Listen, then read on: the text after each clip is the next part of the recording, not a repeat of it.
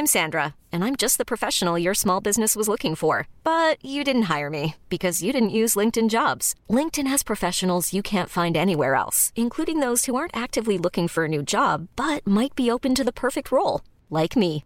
In a given month, over 70% of LinkedIn users don't visit other leading job sites. So if you're not looking on LinkedIn, you'll miss out on great candidates like Sandra. Start hiring professionals like a professional. Post your free job on linkedin.com/achieve today.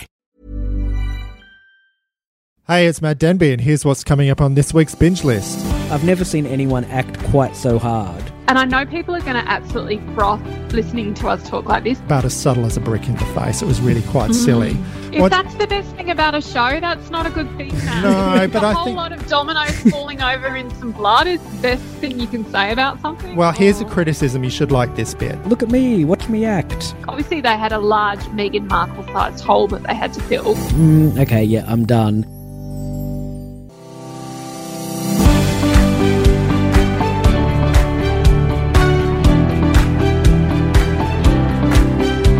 You're listening to Binge List, Who Magazine's weekly podcast covering the best of TV.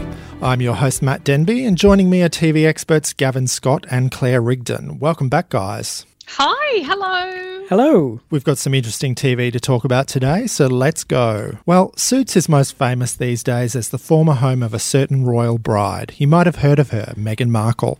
She's gone, obviously, but plenty of people are probably going to be tuning into Season 8, now screening on the Universal Channel, based on the lingering royal buzz. Gavin, this show has been going for a while now. Where are we at? Well, yeah, as you mentioned, we're up to Season 8, and it's a long time since Harvey Specter, played by Gabriel Macht, hired Mike Ross, played by Patrick J. Adams, to be his legal protege. Mike Ross had no legal training, and the first few seasons were all about the fact that he was posing as a lawyer fraudulently, and would he get caught? That kind of stuff. And it was great. It was a great premise for the show. Great legal minds working together, one of them an actual lawyer and one of them not. And then Mike fell in love with Meghan's character, Rachel Zane, who worked at the law firm as well. So in Season 8, we've bid farewell to Rachel and Mike. And, you might be wondering where to now for Suits. But Suits has always been about Harvey Specter. So even though two original characters are now gone, Harvey is still there. And the show really does revolve around him.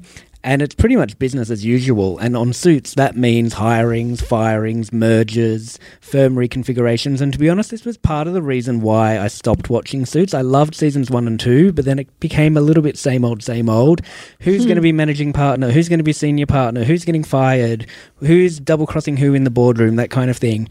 And that is still going on. I don't know about you two guys. Did you watch the first episode of Season 8 and think, what is going on? It's the same old thing happening.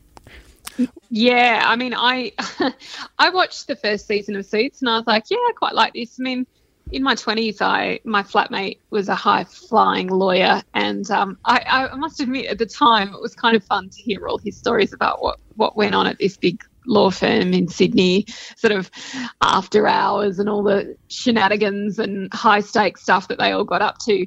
But yeah, I was a bit like you, like it's almost started to feel a little bit like one of those kind of Law and Order procedurals to me, that it's just kind of like, this week's going to be like this and now this is happening. But I tell you one thing I did like was the introduction of Katherine Heigl playing a super bitchy character in this first episode back. Obviously, they had a large Meghan Markle-sized hole that they had to fill. And, it's kind of quite awesome seeing Katherine back on TV again. What do you reckon, Matt? What did you think of seeing her? Well, I thought she was good. She was really enjoyable to watch. But, I've got a confession to make, TV fans. This is the first episode of Suits I've ever seen in my life. Had no interest in watching it before. I kind of had my interest piqued a little by the Meghan Markle debacle with her rising from this show to royal infamy or fame. I tuned in curious to see what was going on, but as an outsider, I found it pretty much almost completely impenetrable. It's just a tangle of turgid legal dramas. It's just another adult soap opera, which I've got no interest in getting into at all, especially with so many ongoing threads that you're trying to untangle. It took me at least at least halfway through the first episode to sort of vaguely understand what was going on. So if you're tempted to start at season 8, don't bother. Just start from the beginning if you're so interested.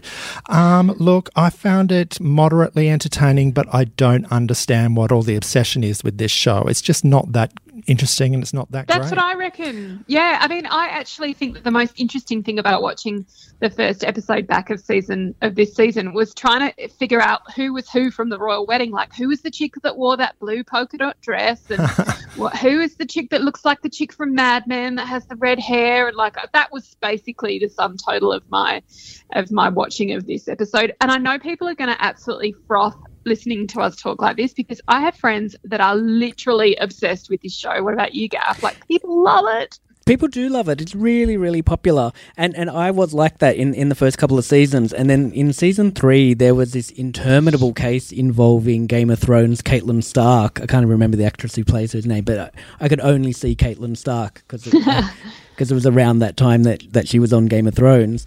And the case just went on and on and on all season. And Suits works best for me when there's a case of the week and they get to dip in and, you know, put their brilliant legal minds at work, solve the case, and then have some behind the scenes, you know, whether boardroom or bedroom shenanigans that's going on. The premiere of season 8, it just was all one of them walking into another one's office, having a conversation about who was going to get fired, and then someone walking into somebody else's office and having the same conversation. And it just was like, what is happening? Where are the cases? Where is the interest? It just seemed to be going round and round and round in circles without actually getting anywhere. And that, for me, is the problem with the show. I know people love it, and maybe it is one of those shows that... Maybe we're just missing something, Gav. Maybe, all three of us. Yeah. We're not invested. Maybe season 8 did have to tie up a whole lot of loose ends from season 7 and, you know, bid farewell to the characters going, introduce Katherine Heigl, set things up, and maybe the rest of season 8 will carry on with some new big cases, that kind of thing. But, yeah, as Matt said, it is pretty impenetrable and it is a bit of a mess. So, I don't know, maybe Suits has run its course. Yeah, well, if you're interested in Suits, it's available now on the Universal Channel. Binge List. Brought to you by Who Magazine. Muriel's wedding icon Rachel Griffiths is back on the Aussie small screen after a highly successful stint in Hollywood with a new cop drama, Dead Lucky. This series, which begins on SBS on July 25, is filled with local talent including Justine Clark, Lincoln Eunice and Reese Muldoon. It comes with a lot of expectation, but is it any good, Claire? I hate bagging out on locally produced shows, but I really didn't enjoy this. Well, I just hate to have to say this because I love Rachel Griffiths. I think she's been great in pretty much everything she's tried her hand at and every role she's ever played.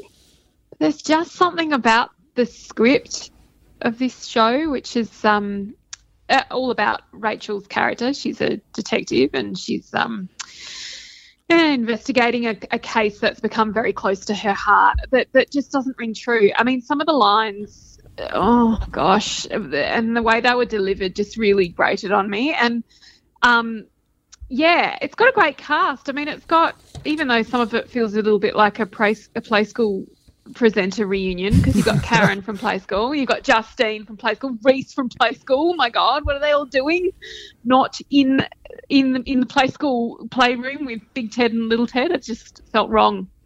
Maybe it's that kind of feels very jarring to me. That Justine's character is this kind of very annoying bogan, and it just, none of it felt true to me. I get what they were trying to do, but I felt a little bit like I did about that show that has Ioan Griffiths based up in Queensland, where, you know, good premise, good cast, good idea, but not particularly well executed. What did you think, Gav?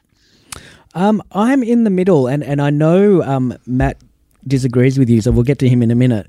But I'm in the middle between you two, I think. I didn't mind the first episode. I thought Justine Clark's character was bloody awful.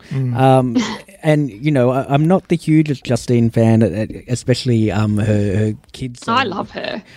Her kids' songs kind of, I think that they were played a little bit too much in my house, so yeah, the that was a watermelon problem. song. I love it. But the character she plays is awful, annoying, unrealistic. The lines she's given to speak are just like, who says that? It just doesn't sound real. So she plays one of two owners of a convenience store. And there's been a serial killer running around who seems to be targeting convenience store workers or owners or something. It just seems like a really small fry case, but then the tone of the show is really ultra serious and brooding. And there's this disconnect between, are we really just talking about a 7-Eleven getting held up and someone getting shot, and there's a guy who runs a pet store or something? It just seems really insignificant, but then it's this really ultra serious, dark, almost like noirish type of tone to the show. There's disconnect for me. Rachel Griffiths, I quite liked her in this. I'll disagree with you on that. I like that the character is kind of a bitch. She when she's talking to her partner, she's like, oh, you're not like one of these millennials who needs constant reinforcement, are you? I like that she's going through anger management because all the people around her are idiots, and she gets really annoyed with them, and it's like that would annoy me too. That would annoy me too. So I sympathise with that. But so I kind of liked elements of it, and other bits I was just like, this is awful. I agree. The script is pretty terrible in parts. So, yeah, and I did get through 1.5 episodes. I did go back for a second episode and then turned it off halfway through. Did you? But, so I'm on the fence. But, Matt, I know that you were kind of positive about it. Yeah, look, I really liked a lot of this. It kept my attention through the whole first episode, and that's pretty good after the recent glut of really boring Aussie duds we've had to wade our way through. The opening sequence in the convenience store with the gunman holding a worker at gunpoint, I found that very chilling and suspenseful. The title sequence I thought was genuinely excellent. That animation of the dominoes falling into what looked like blood is quite arresting and kind of set up the concept of the show in a really interesting way. If that's the best thing about a show, that's not a good thing, man. No, but I think a whole lot of dominoes falling over in some blood is the best thing you can say about something. Well, here's a criticism. You should like this bit. The next section where we're introducing Rachel Griffith's character, where she's sitting down in a meeting, and then we have dialogue like, "Why do you think you're here?" Pregnant pause. In anger management. And then we set up her motivation and all of her issues. I thought that was really unsubtle. But, you know, you've got to take the good with the bad, and there is a bit of bad here, but I'm not going to damn the whole show because of it. I really liked all the ethnic diversity in casting. I really, really liked all the prominence of women. This is a show, after all, which is set in a modern Australian city, and this is the way that all shows set in modern Australian cities should look, let's face it. I didn't like the convenience store owner woman. I thought she was a ridiculous caricature. I know she's there to present a message about racism and unbridled capitalism or whatever, but that character was like a caricature, about as subtle as a brick in the face. It was really quite silly.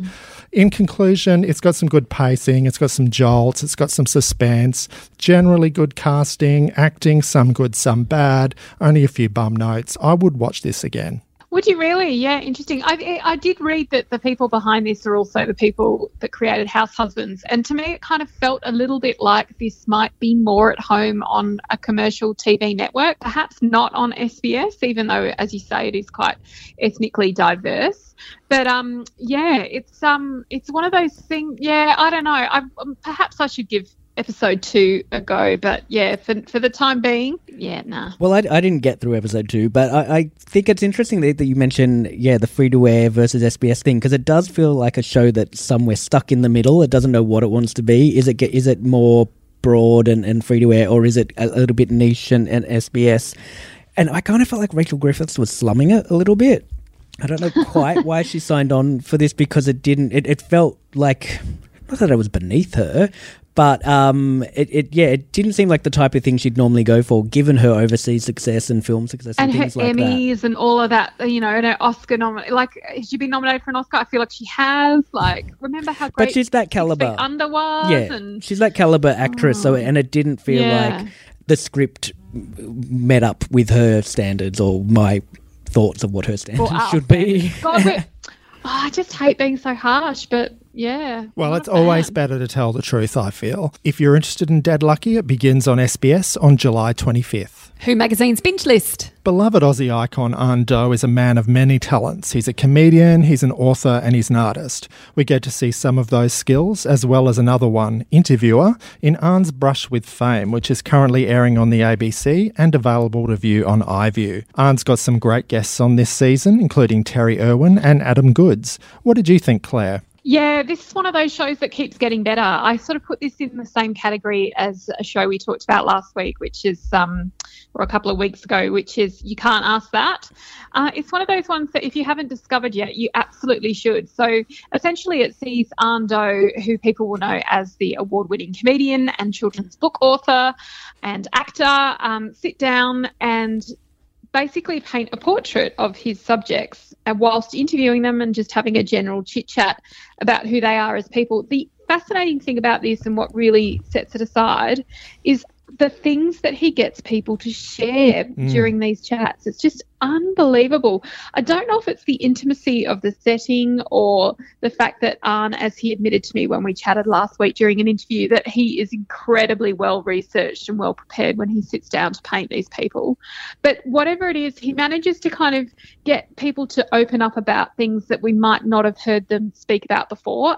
For example, don't know if you guys have seen the Terry Irwin episode. It's just unbelievable. Like, I've interviewed Terry a lot over the years and she's a pretty fascinating person, but I've always felt a little like she was a tad impenetrable, that she had this very public face that she shows, which is one maybe out of necessity, self-preservation wise, because obviously she has to spend a lot of time talking about her sort of deceased husband, Steve, which would just be awful for anyone. But, in this episode, Anh really goes there with her and gets her to open up in the most amazing way about the sort of how she coped with Steve's death and what happened in the immediate aftermath. She gets very emotional, and I really felt like he humanised her in a lot of ways. And it's just so compelling. I mean, not least of the fact that at the end of it, his portraits are fantastic. Like, who knew that he was an Archibald sort of nominated artist and so good in that respect? I mean, yeah, what did you think about it, Gav? Do you like it? Yeah, I mean, as interview shows go, and in between Anh and Julia Zamiro and Andrew Denton, there do seem to be a few around at the moment. This is fine. I mean, for me, it depends on the person who's interviewing whether I'm really hooked by it, and how interested I'm going to be. The painting while interviewing is a great point of difference, and there's always a degree of excitement because you're never going to know what the picture is going to look like, and then there's the big reveal. I will say I was really interested in the Adam Goodes episode, which is coming up next. It's on iView now, but it's coming up next on ABC. I'm not really a sports fan, but I was shocked by the treatment he received from crowds a couple of years ago, and I did follow that story, and it was interesting to hear his take on it and his backstory. And to see Anh's shock and outrage about the racism in sports and the stolen generation policy, that kind of spoke for me and probably many others. So for me, it would be episode by episode whether I'd really get into it, how interested I am in the person, whether I've been interested in them in the past and things like that. And I think it's a really well-structured show. It gets to the point quickly. And as you say, he does pull a lot out from them, which is great. Yeah. Matt, I know you were a big fan of the Terry episode as well, Matt, weren't you? Yes, I really enjoyed that a lot. I often feel that Terry can sometimes seem a bit show business, a bit rehearsed, a bit performative. She was none of those things here. She was basically sitting in someone's living room having a chat with a friend. That's what it felt like. And I think Anh's got this really genuine energy that draws that out of people, makes people feel at home, makes them feel relaxed. The bit where she talked about finding out that Steve had passed away, that was really gut-wrenching stuff when she broke down. That was a sincere recollection of an extremely distressing event, and you were just there with her. You felt for her so much. It was really emotional television. And that's all down to Anh's interviewing technique and his manner. I think he's so good at drawing people out, giving you those genuine moments, those sincere, heartfelt moments. I think that he's really underrated as an interviewer, actually. He's brought some amazing stuff to light. Like you, Gavin, I tend to watch this show. I watch this show on iView and I cherry pick which episodes I want to watch. I pick the people that I'm interested in hearing about. I'm not just interested in hearing about anyone's life. They have to be somebody interesting. And as well as Terry, I thought that the Adam Goodes episode was fantastic. Yeah, but here's the thing, Matt. By doing that, you're actually missing some really fantastic TV because, for example, you might be sort of thinking you know someone and going, oh, yeah, this will be interesting. But it's actually some of the lesser-known people that he chats to, especially during this series, that provide the most interesting television. For example, Jill Hicks. Now, I don't know if that name would mean anything to anyone, but she's actually a woman who survived the London bombing and lost both her legs, I think, and and is now sort of speaks out about a whole range of issues. She has the most amazing story to tell, and the way that she tells it to Arn is just heart-stoppingly good. Like, it is just amazing to watch. So I think before you kind of write off certain episodes, it's actually worth giving them all a go. Like, for example, one of the other interesting, which you wouldn't necessarily think, is when he sat down to paint Dr. Karl Kruszelnicki, Triple J's science guru. Now, Dr. Karl has this weird medical condition where he finds it hard to recognise people's faces. Yeah. And sort of says, look, when I was painting his portrait, I didn't even know if he'd recognise himself when I turned the canvas around. I mean, that's not something you would even get a hint of from just reading it on a blurb saying, oh, yeah, this is what's coming up in this episode. So I think you might need to rethink your watching strategy there. Maybe. But in this day and age of peak TV, we all have limited time. And I am glad that I spent my limited time watching the Adam Goodes episode. Like you guys said, it's definitely worth watching. It's a fantastic one. I knew that his mother was one of the stolen generation. I'd heard that before, but I didn't know that his grandmother was murdered at the Adelaide races of all places apparently by a random psycho. It's just horrifying what that family has been through. And then you have the triumph of him rising above and becoming a huge sports icon and a really beloved figure in Australian sport. And then you have the horrifying backlash that he received from horrible racist crowds. You really feel all of it. And I think that that's a testament to Arn again. I think this is a great show. People should watch it if they haven't yet, so check it out on iView. I chatted to last week about the show. We film the show over 2 to 4 hours.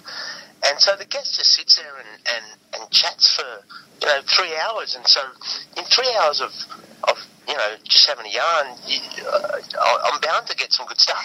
Yeah. So I'll put it down to that. And I also there's no audience there, so my guest doesn't have to perform or there's no pressure.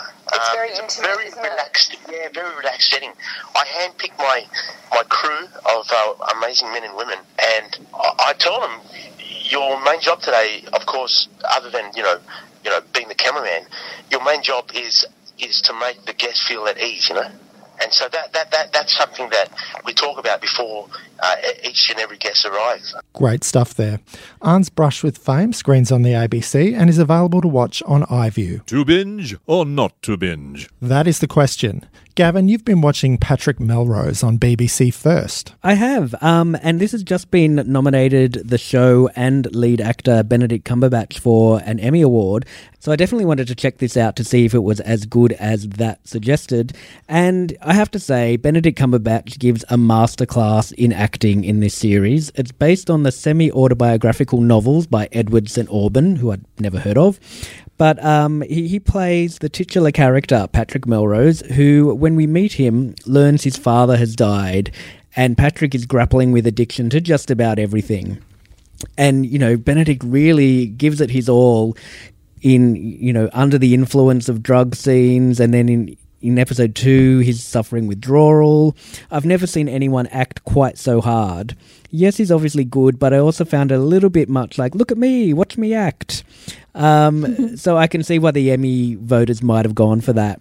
Episode 2 provides the context for Patrick's behaviour, and without giving too much away, it's down to horrible parents, and they're played by Hugo Weaving and Jennifer Jason Leigh.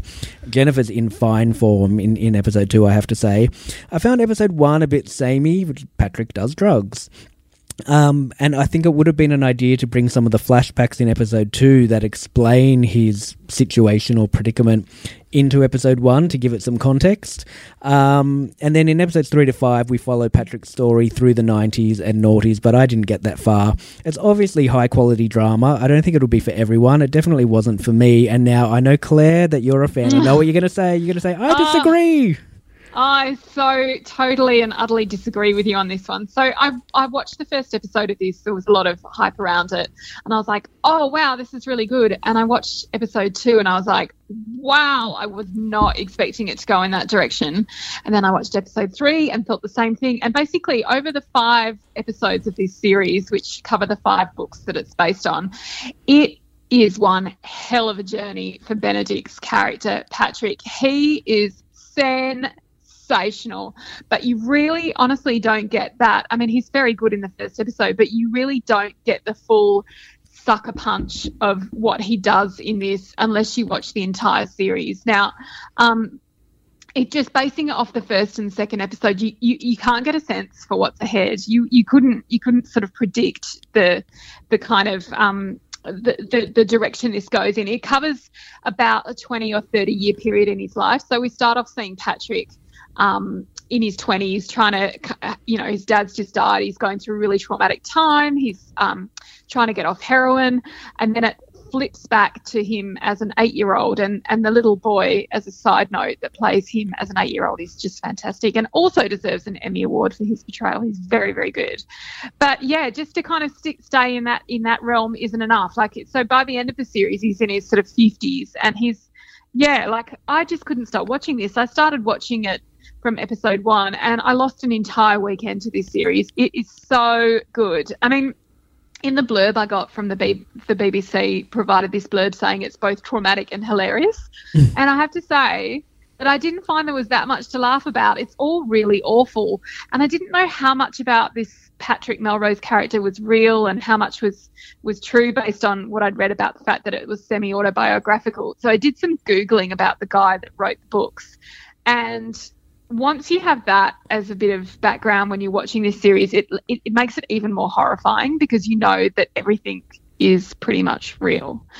The author of the books was hooked on drugs, did have a really awful time with his family. His father was horrific. I'm not going to tell you what trauma he experiences as a kid, but basically think of the worst thing you can, and that's pretty much what happens to poor little Patrick in this series. So Benedict Cumberbatch is next level exceptional in this. I mean, based on my witterings just then, Gavin, do you think that you would be likely to revisit this? It's definitely something you need to stay with from episode 1. Do you think that you'll go back and possibly dip into episode 3?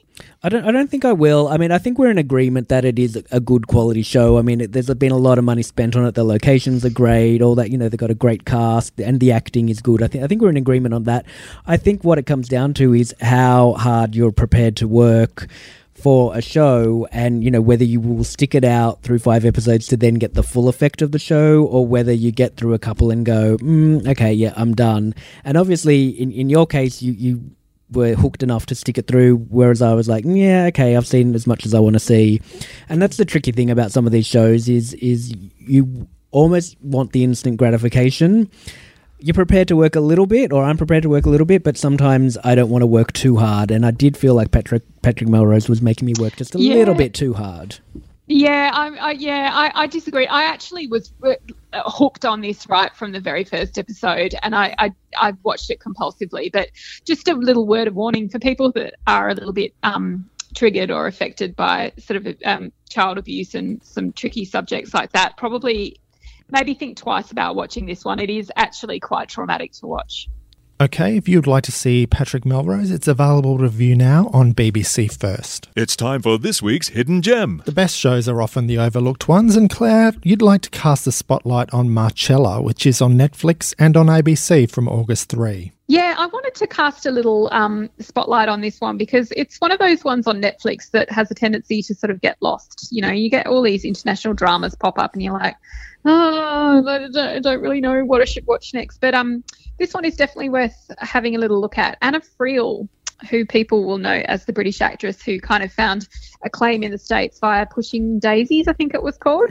She stars as Marcella in this, and she was actually nominated for an international Emmy for this Scandi noir style drama, which is set in London.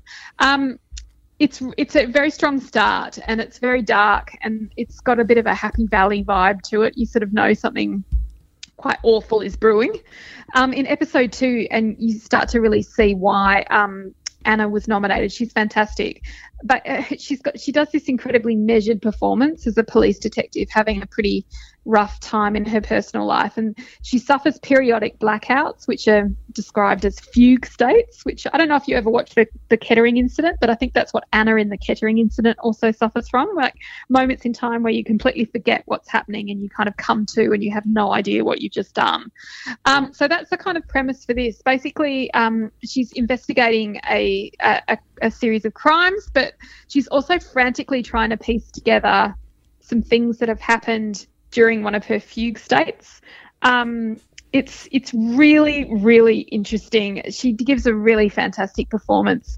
It's incredibly dark, and it actually goes for 2 series. Now, I'm not going to ruin anything for you, and I'm not going to explain anything that happens in this because you have to really stick with it. But the conclusion of the 2nd series really lends itself to the if it does go to a 3rd series, which I think that it might be, going off in a very, very different direction. So if you're a fan of Anna Friel, if you're a fan of sort of British, dark British dramas, then definitely check this one out. It's fantastic. Okay, if you're keen on watching Marcella, check it out on Netflix and on the ABC from August 3rd. Well, that's it for this week's show. Next week we've got a really big episode with the return of Orange is the New Black. Can't wait for that one. If you enjoyed yourself this week, please make sure that you're subscribed and tell all your friends about us. The more the merrier. Share us on social. We'll see you next week, and until then, happy viewing. Bye. Bye.